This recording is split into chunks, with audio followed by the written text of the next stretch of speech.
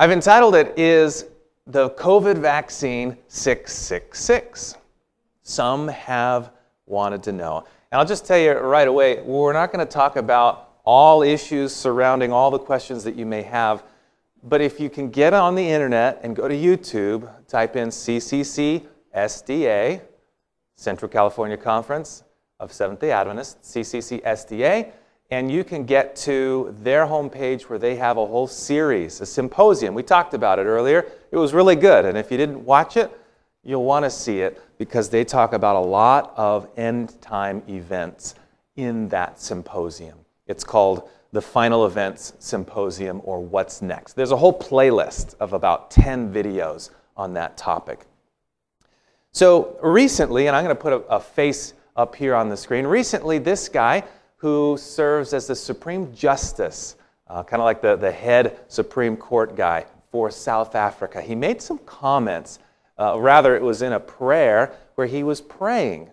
And some people took issue with what he was praying because he, in his prayer, said, quote, "I lock out every demon of COVID-19. I lock out any vaccine that is not of you. And if there be any vaccine that is of the devil, meant to infuse 666 in the lives of people, meant to corrupt your DNA," he said in the prayer. He was praying against these possible things. And so he was questioned on this as people were curious what exactly he was referring to. And he, in this conference that happened the other Friday, he just said, well, I wasn't saying that the vaccine was going to put 666 on the cells of your body, but if there is a vaccine out there that's going to do that, I'm praying against that. And he was very firm in his position. And while this idea may seem strange to some, many of you are quite familiar with these kinds of thoughts. You've heard about these ideas. In fact, if you've been around for a while, you've probably heard of a lot of different ideas, because as we look at Revelation, we're constantly wanting to know, what is the fulfillment of these verses all about? Probably some of you remember when Social Security first came out. Got your Social Security number, and people, a lot of them, kind of freaked out, like, hey, I don't want a number associated with me, because is this against God? Is this against the Bible? Am I getting the mark of the beast now? And so a number of people disavowed Social Security in those early days. And then in the 1970s, IBM came up with a really cool system for helping organize things at the store. Can of red kidney beans, dark red. But on the side here, who knows what this is? Anybody? Yeah, exactly. It's a barcode. And actually, some look at, there's kind of some lines at the start and in the middle and then at the very end, kind of these double lines. And people would say, see, this is the number 6, and that's another 6, and that's another 6. No one can buy or sell except has the mark of the beast. And I don't share these things to say, well, you know, to try to make fun of different beliefs people have had. But I think today, most people no longer worry about your can of kidney beans, dark red, from Winco Foods, not sponsored, that has the barcode on it. We just have kind of accepted it. In fact, the guy that invented this, his name's George Laurer, he got a letter one day, and the letter was supposedly from Satan. And it asked Laurer how it felt to have carried out his orders. So somebody wrote a letter to him. Hey, George, how's it feel? You've carried out my orders. How does it feel now? And so we wonder, and we have legitimate concerns, because, I mean, as you read Revelation, who wants to get the mark of the beast? I don't. I certainly don't. In more modern day version of this is with the Monster energy drinks. And there are videos that you can watch. And when you watch the video, it seems kind of compelling, like, oh man, this product is the mark of the beast. This is the devil's drink, which, when you look at the ingredients, it's not healthy for you. So we probably should avoid them just for the health content. But people wonder, what is this all about? When the internet prefix www was introduced, people wondered, could it be that these W's are in some way related to 666? There's actually a term that has been coined or created for the fear of 666. And as you could expect, it does have the word phobia in it, but before phobia, it's hexakosioi, hexakonta, hexaphobia. If you have fear of 666, that's the word for you. Recently in Texas, there was a school, and I think it was well-meaning, but they said, hey, sometimes when we have emergencies, we need to know instantly where all our students are. So they said, why don't, in their student ID badge, we put a little GPS chip so that we can tell, we can get on a tablet or something and know where are our students. Well, people kind of didn't like that idea, even though I think it had good intentions. But what actually bothered some parents even more was that it did have a barcode on it. And they said, we don't want any sort of number associated with our kids because this is the mark of the beast. And so they actually sued the school district over this issue. One of the more memorable ones, and I'll close with this example, was when Ronald Reagan was president. Now, I wasn't alive then, but many of you were, and perhaps many of you remember how there was fear that Ronald Reagan was maybe the Antichrist. And some people even would look at the various parts of his name, Ronald Wilson Reagan. Ronald, how many letters in Ronald? R-O-N-A-L-D, 6. Wilson, 6 letters, and Reagan, each having 6 letters. And then it got even more interesting because Ronald Reagan was shot, wasn't he? They shot him. He didn't die. And so they looked to Revelation 13 where it says that the deadly wound was healed. And a lot of people were interested. And a lot of people were looking to Ronald Reagan as the Antichrist. But now, where's Ronald Reagan? He's resting. He's resting in the grave. Unless my history is totally wrong. He's no longer around. And so, again, another idea based on legitimate concerns, legitimate interest in knowing what the Bible's talking about, but another concern that ended up not being a concern after all. Now, what am I saying? Am I saying we shouldn't look at the things in our world and look at modern events and try to be careful? Of course not. But we do need to be careful that we don't allow the latest and greatest new interpretation to influence us and distract us from actually what may be the bigger issue. And I'll be honest, vaccines are an easy target for this kind of speculation. I mean, who wants to get a shot, first of all? I'm afraid of needles just in general, right? But then, just the topic of vaccines are very polarizing in our climate here today. And then there's fear about, well, is this going to be enforced? And are there going to be vaccine passports where you're going to have to show something before you go into a store or go on an airplane? And so they think about, the buying and selling and quite frankly, the increased control of government. It is a scary thing no matter what your beliefs are. And we'll talk about that more in a moment. But I want to just give you a little side note here because I want to share something that may reassure some of you who have some of these well-intentioned concerns. Let me read to you the official position of the Adventist Church on vaccination, in case you're considering this issue for yourself. The Seventh-day Adventist Church places strong emphasis on health and well-being. The Adventist health emphasis is based on biblical revelation, the inspired writings of Ellen G. White, co-founder of the church, and on peer-reviewed scientific literature. As such, we encourage responsible immunization, vaccination, and have no religious or faith-based reason not to encourage our adherents to responsibly participate in protective and preventative immunization programs. We value the health and safety of the population, which includes the maintenance of, quote, herd immunity. We're not the conscience of the individual church member and recognize individual choices. These are exercised by the individual. The choice not to be immunized is not and should not be seen as the dogma nor the doctrine of the Seventh-day Adventist Church. Some of you might be interested to note that even Ellen White herself, before she died, received a vaccine.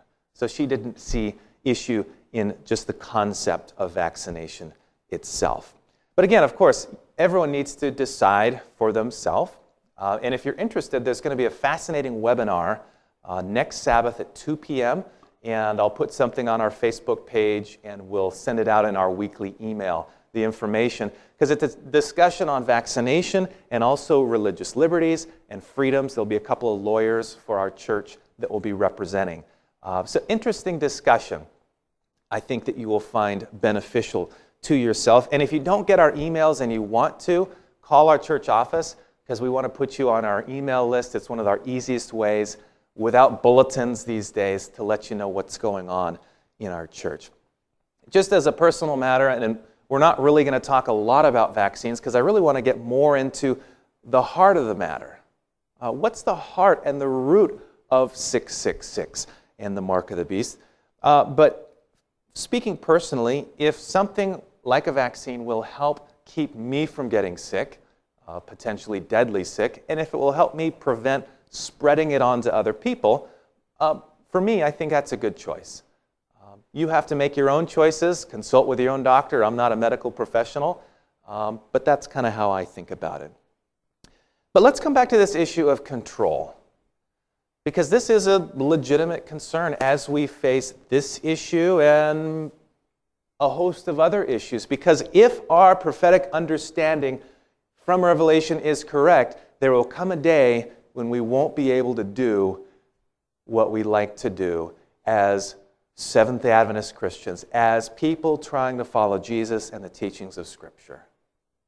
So there is no doubt that there is going to be this increased control that will one day really, truly prevent us in big and serious ways from following our conscience as we believe we should. But I want to make an observation here. And the observation is this: just because control is involved or force involved, that doesn't automatically mean that it's bad. We know that the mark of the beast involves force. The working of Satan involves coercion and force. Jesus invites us freely to follow him. The beast, that involves force. But just because something is forced doesn't necessarily mean it's bad. For example, seatbelts. They're legislated, and people didn't like it when they were, and you can get a ticket if you don't put one on. But that's really a good idea behind seatbelts. Traffic rules. We are forced by fear of fines or imprisonment or safety concerns to obey the traffic rules. But they're for our own good. Building safety codes. I'm so thankful that there was a state to enforce building safety codes when the church was constructed, because I never worry about the church collapsing on us when we're here on Sabbath. Amen? And that's because people with good intentions said, no, if we don't force people to do this, they're just going to do what they want, and there'll be more accidents. So let's put some regulations in place. Can regulations go too far? Absolutely, of course. And we're not getting into a political discussion here today. I'm just observing a few things. TSA, Transportation Security Agency, when you go through the airport, you have to go through the screeners and the scanners. And we gave up we gave up liberties after 9/11 because of legitimate fear of terrorist activity. And it's annoying. I don't like it, but I like being in the airport feeling safe. And so we, on the one hand, say, yeah, I don't like this control, but on the other hand, we say, it seems like it's for a good reason, so let's go ahead and just go with it. We pay our taxes because the Bible instructs us to, even though we don't like to be forced every spring to start gathering those tax documents. We're thankful that there are controls for our health in restaurants. You're glad that the government makes them put up those signs. All employees must wash their hands before returning to work, before someone makes your salad or your burger. You're thankful that there's somebody that goes around and makes sure that rats aren't infesting the restaurant in the back that you can't see. So I won't belabor this point anymore, but I just want to say you can do two things at the same time. You, on one hand, can say to yourself, I don't like this government control in my life. But at the other hand, you can say, I can see how there can be good motivations behind it. As a church, did we like having to close down? Of course not. We love being with each other. We love being together. But as a church, we said, hey, we understand why this is happening. We're not, as a church, being unfairly discriminated against. The Buddhists are going through the same thing as we are, as our Jewish brothers and sisters. We understood in the same way that the salons were going through these kinds of things. So on the one hand, we can say, yeah, it kind of scares me the more control the government tries to take. And as I think about vaccines, and who knows where it's going to go with COVID vaccinations and COVID passports, and who knows where that's going to go. And we can say, yeah, I'm not really comfortable with all that. But on the other hand, we can say, if it saves more lives, I can understand why people would want to do that kind of thing. So we can have these competing desires and competing interests in our mind that can still somehow find harmony. But I want to tell you, there's really a quite simple reason why I don't believe that the COVID vaccine is the mark of the beast. And it's simply this. I don't see it as fitting what the Bible describes. I mean, even if you take Revelation 13, 16 through 17 very, very literally, let me read it to you here. It says, and it forced all people, great and small, rich and poor, free and slave, to receive a mark on their right hands or on their foreheads, so that they could not buy or sell unless they had the mark, which is the name of the beast or the number of its name. So if we take this very literally, where do vaccines typically go? They go in your arm. Left shoulder, right shoulder. If I go in there and they say, okay, which side of your forehead do you want it on? I'm going to say, I'm at the wrong doctor because this is probably Botox. Right? That would be terrifying. I mean, it's nice when you have something in your arm because I don't look. That's just me. When I get my blood drawn, I don't look. Maybe I'll get brave enough to look someday, but right now, I don't look. Because that's how I am. So very literally, it says it's on the right hand and in the forehead. Well, the vaccine's in the arm. It doesn't fit. And there are many other reasons why it doesn't fit. It's interesting, as you read different passages of the Bible, we see time and time again how people misunderstood the words of Jesus that were meant to be understood spiritually and symbolically, and they took it a little too literally. You ever have a friend who takes things too literally sometimes? Sometimes Sarah and I have confusion because one of us may misunderstand the intent of the other person's comments, right? So let me give you some examples. When the people were looking for the Messiah to save them, were they thinking of a spiritual Messiah who was going to rescue them from their sins and die for their sins? No. Anita, what were they looking for? a conqueror, a commander, somebody who was going to beat back the Romans. And because they had misunderstood the intent of the prophecies, they were looking in the wrong area. Well, what about Jesus speaking to Nicodemus? Jesus said, unless you can be born again, you can't enter the kingdom. And what did Nicodemus say? I can't go back inside my mom's belly. That's disgusting. I added a little emphasis there if you didn't catch that. He misunderstood, apparently, what Jesus was trying to say. John chapter 4, Jesus is now at a well. He says to the woman at the well, hey, if you knew what I have for you, the water that I'm offering you, you would never come back here again. And she's like, man, you don't even have a bucket to lower down into the well. Jesus had to explain. He's talking spiritual, not literal physical. John chapter 6, Jesus lost a lot of followers that day. Jesus said, unless you eat my flesh and drink my blood, you have no part in me. And whether it was because they were so grossed out or because they weren't ready to receive him as Messiah, many walked away. In fact, it's interesting. Let me read this to you. Talking about 666. John chapter 6, verse 66. After this, it says, from that time, many of his disciples went back and walked with him no more. Now, I don't put any special meaning in those numbers there. Numbers were added later, not inspired. But it is interesting. Jesus was speaking spiritually, and they misunderstood. They misunderstood. Jesus said, hey, destroy this temple, and in 3 days, I'll raise it back up again. And he was accused of saying, he's going to tear down the church, the temple. He's going to rebuild it. That took years to build. Jesus was talking about the temple of his body. Is it possible that as we look to Revelation, that sometimes we're looking too literally and we're missing the spiritual intent that's in the prophecy?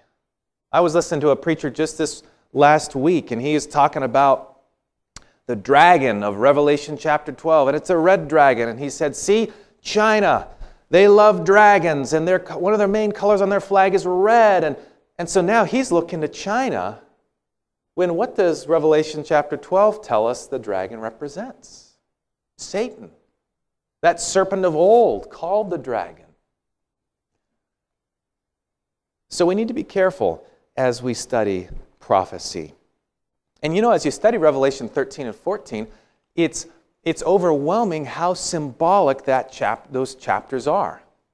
So in Revelation chapter 13, there's a dragon, and it's not talking about a literal dragon, although that'd be pretty cool. It's very symbolic, referring ultimately to Satan and then consequentially through the Roman Empire that worked under the power of Satan. The beast of Revelation chapter 13, beast out of the sea. Is it literal or symbolic? Symbolic. Now, there are literal things behind it, but we're not dealing with some hideous monster. That's just not how it was meant to be understood. The water and the sea of Revelation 13, literal or symbolic? Symbolic. The earth. We understand the earth in Revelation 13 to be a reference to America. The horns in Revelation 13, are they literal or are they symbolic? They're symbolic. The earth beast, which calls down fire from heaven. People have interpreted that literally, but my best understanding is that is symbolic. The image to the beast, this giant statue, again, symbolic in nature. What about the seal of God that's mentioned in Revelation chapter 7? We receive it only in one place, on the forehead. If we think that the mark is going to be like some tattoo or microchip or vaccination, then we'd have to say, to be fair, because the seal of God is the opposite of the mark of the beast, we should say that the seal of God is literal also. So is it like a heavenly vaccine? Is it a heavenly microchip? I don't think so. Again, very symbolic, and we discussed it in an earlier seminar or series about the seal of God, the seal of salvation and the seal of protection. Those who are saved in Jesus now are sealed by the Holy Spirit. Next week, we're going to have an exciting baptism. I hope you'll be here for it. At baptism, we receive a special blessing of the Holy Spirit. We're sealed by the Holy Spirit, saved by Jesus. The last days, the seal of God is for protection. So when we come to the mark of the beast in Revelation 13, it would be out of harmony with the rest of the imagery to all of a sudden say, no, this has to be interpreted only literally. It just doesn't quite make sense, at least how my mind works. And again, we're not saying that there aren't literal things behind these images, but that's why I think much of the speculation about 666 and the mark of the beast is not even thinking in the right sort of categories. We need to look spiritually, symbolically, what are we dealing with here? Now, there may be questions about how things are enforced, and through that we get back to that control issue. But if we misunderstand the big point, the big picture, the big idea, then we may be causing ourselves some problems. Real quickly, I want to show you how the central issue in Revelation 13:14 is worship and also obedience. I'm going to put some verses on the screen here for you to save your fingers from those paper cuts. Revelation chapter 12, verse 17. First of all, we'll see this here. The dragon, that's symbolic again. Satan was enraged with a woman. We believe that's the church, the people of God, and this is a historical description. And he went to wage war against the rest of her offspring, or the loipos, the rest, the remnant of her seed we've talked about previously. Those who keep the commandments and hold fast their testimony about Jesus. God's last day people are characterized in part by being obedient to Him. Not because that earns them salvation, but because they love Jesus so much they wouldn't have it any other way. And then, of course, Revelation 14:12. This calls for patient endurance on the part of God's people, God's end-time people, who do what? They keep His commandments and they remain faithful to Jesus. God's last day people are characterized by obedience to God. Let me show you here how Satan in the last days is trying to attack God's law. He's attacking that obedience. And I've showed you these slides before. Commandment number 1 in the 10 Commandments is, have no other gods before me. Well, what does the beast power do in Revelation 13? It seeks to get worship instead of God getting worship. Satan attacking Commandment 1. Commandment 2 says no idols, no images. Well, what happens in Revelation 13? There is an image to the beast that's formed. Satan is attacking Commandment number 2 here in this imagery. Commandment number 3, don't take God's name in vain. Well, what does the sea beast do? It's blaspheming left and right, attacking God's third command. And then there's that fourth command. Remember the Sabbath day. Keep it holy. And in Revelation 13, very clearly, false worship is encouraged and tried to be forced. So there's this issue of God's commandments, and Satan doesn't like it when we're loyal to God.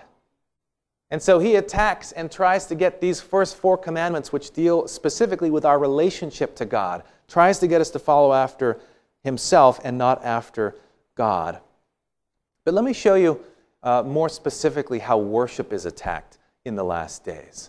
Revelation 13, verse 4. People worshipped who? The dragon. Satan has been wanting that worship for himself. They worship the dragon because he has given authority to the beast. And they also did what? They worshiped the beast and asked who is like the beast and who can make war against it. Here's another example. Revelation 13, verse 8. Bible says all inhabitants of the earth will worship who? The beast. all whose names have not been written in the Lamb's book of life, the Lamb who was slain from the creation of the world. Revelation chapter 13, verse 12, it exercised all the authority of the first beast on its behalf and made the earth and its inhabitants to what? Worship the first beast whose fatal wound had been healed. The second beast was given power to give breath to the image of the first beast, so that the image could speak and cause all who refused to what? To worship the beast, the image of the beast, to be killed. Revelation 14, all this effort to get us to worship the wrong things, now God is calling out in the last days, fear God and give Him glory, because the hour of His judgment has come. Worship Him who made the heavens, the earth, the sea, and the springs of water. Here's a quote from the fourth commandment. Calling us in the last days, worship God. And how do we do that? One of the ways is by worshiping and keeping the Sabbath holy. So there's this battle back and forth. Finally, a third angel followed them and said in a loud voice, if anyone worships the beast and his image and receives the mark on their forehead or on their hand. Do you see how receiving the mark and worshiping the beast are connected here? So false worship is connected with receiving the mark. Chapter 14, verse 11. The smoke of their torment will rise forever and ever. The effects of the punishment will be eternal. There'll be no rest day or night for those who worship the beast and his image, or for anyone who receives the mark of its name. It's interesting, in the last days, God calling people back to worshiping Him and resting on the Sabbath. Those who reject the rest ultimately have no rest. And so we see very clearly, worship is important. The big picture in the last days is one of Satan trying to get us to worship him and follow him, trying to get us to disobey God's law, and God in the last days lovingly appealing to us and asking us to follow after him.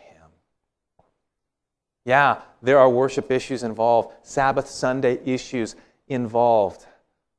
But the mark of the beast is not so much like a tattoo you have to worry about. I mean, if it was a tattoo, then you could just get the tattoo removed.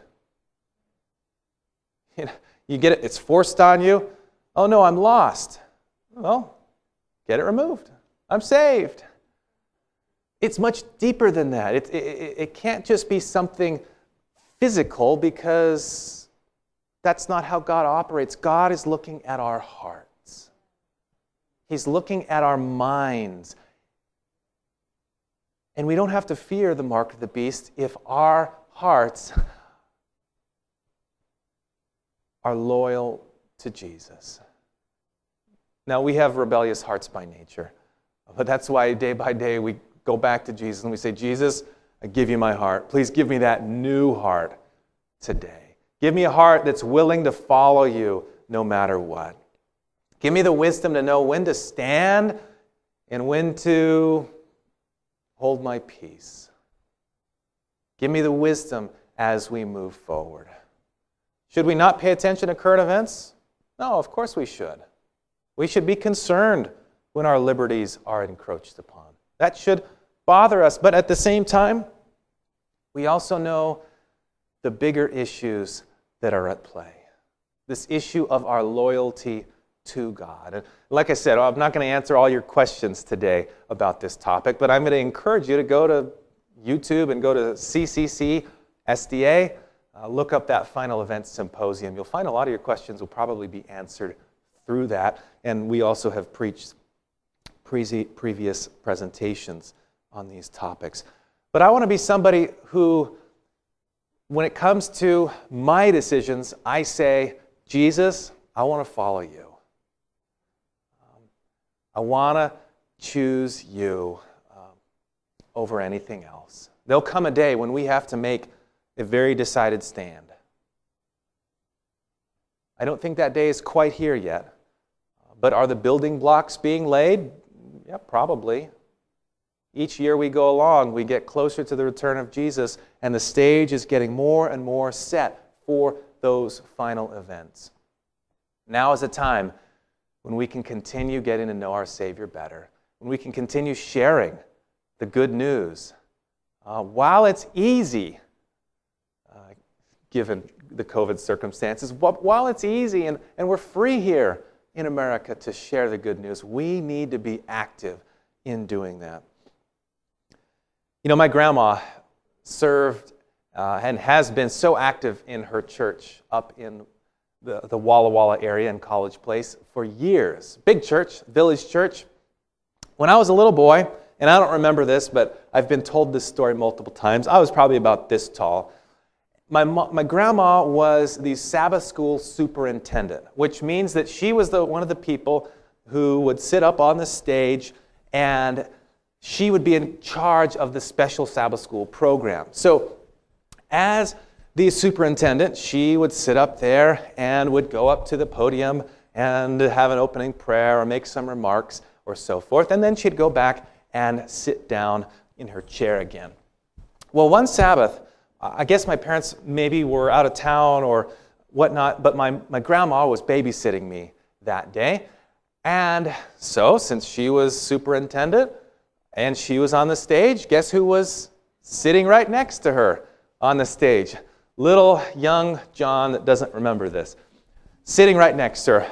And when it was her turn to go up to the microphone and say a few words, where do you think I went?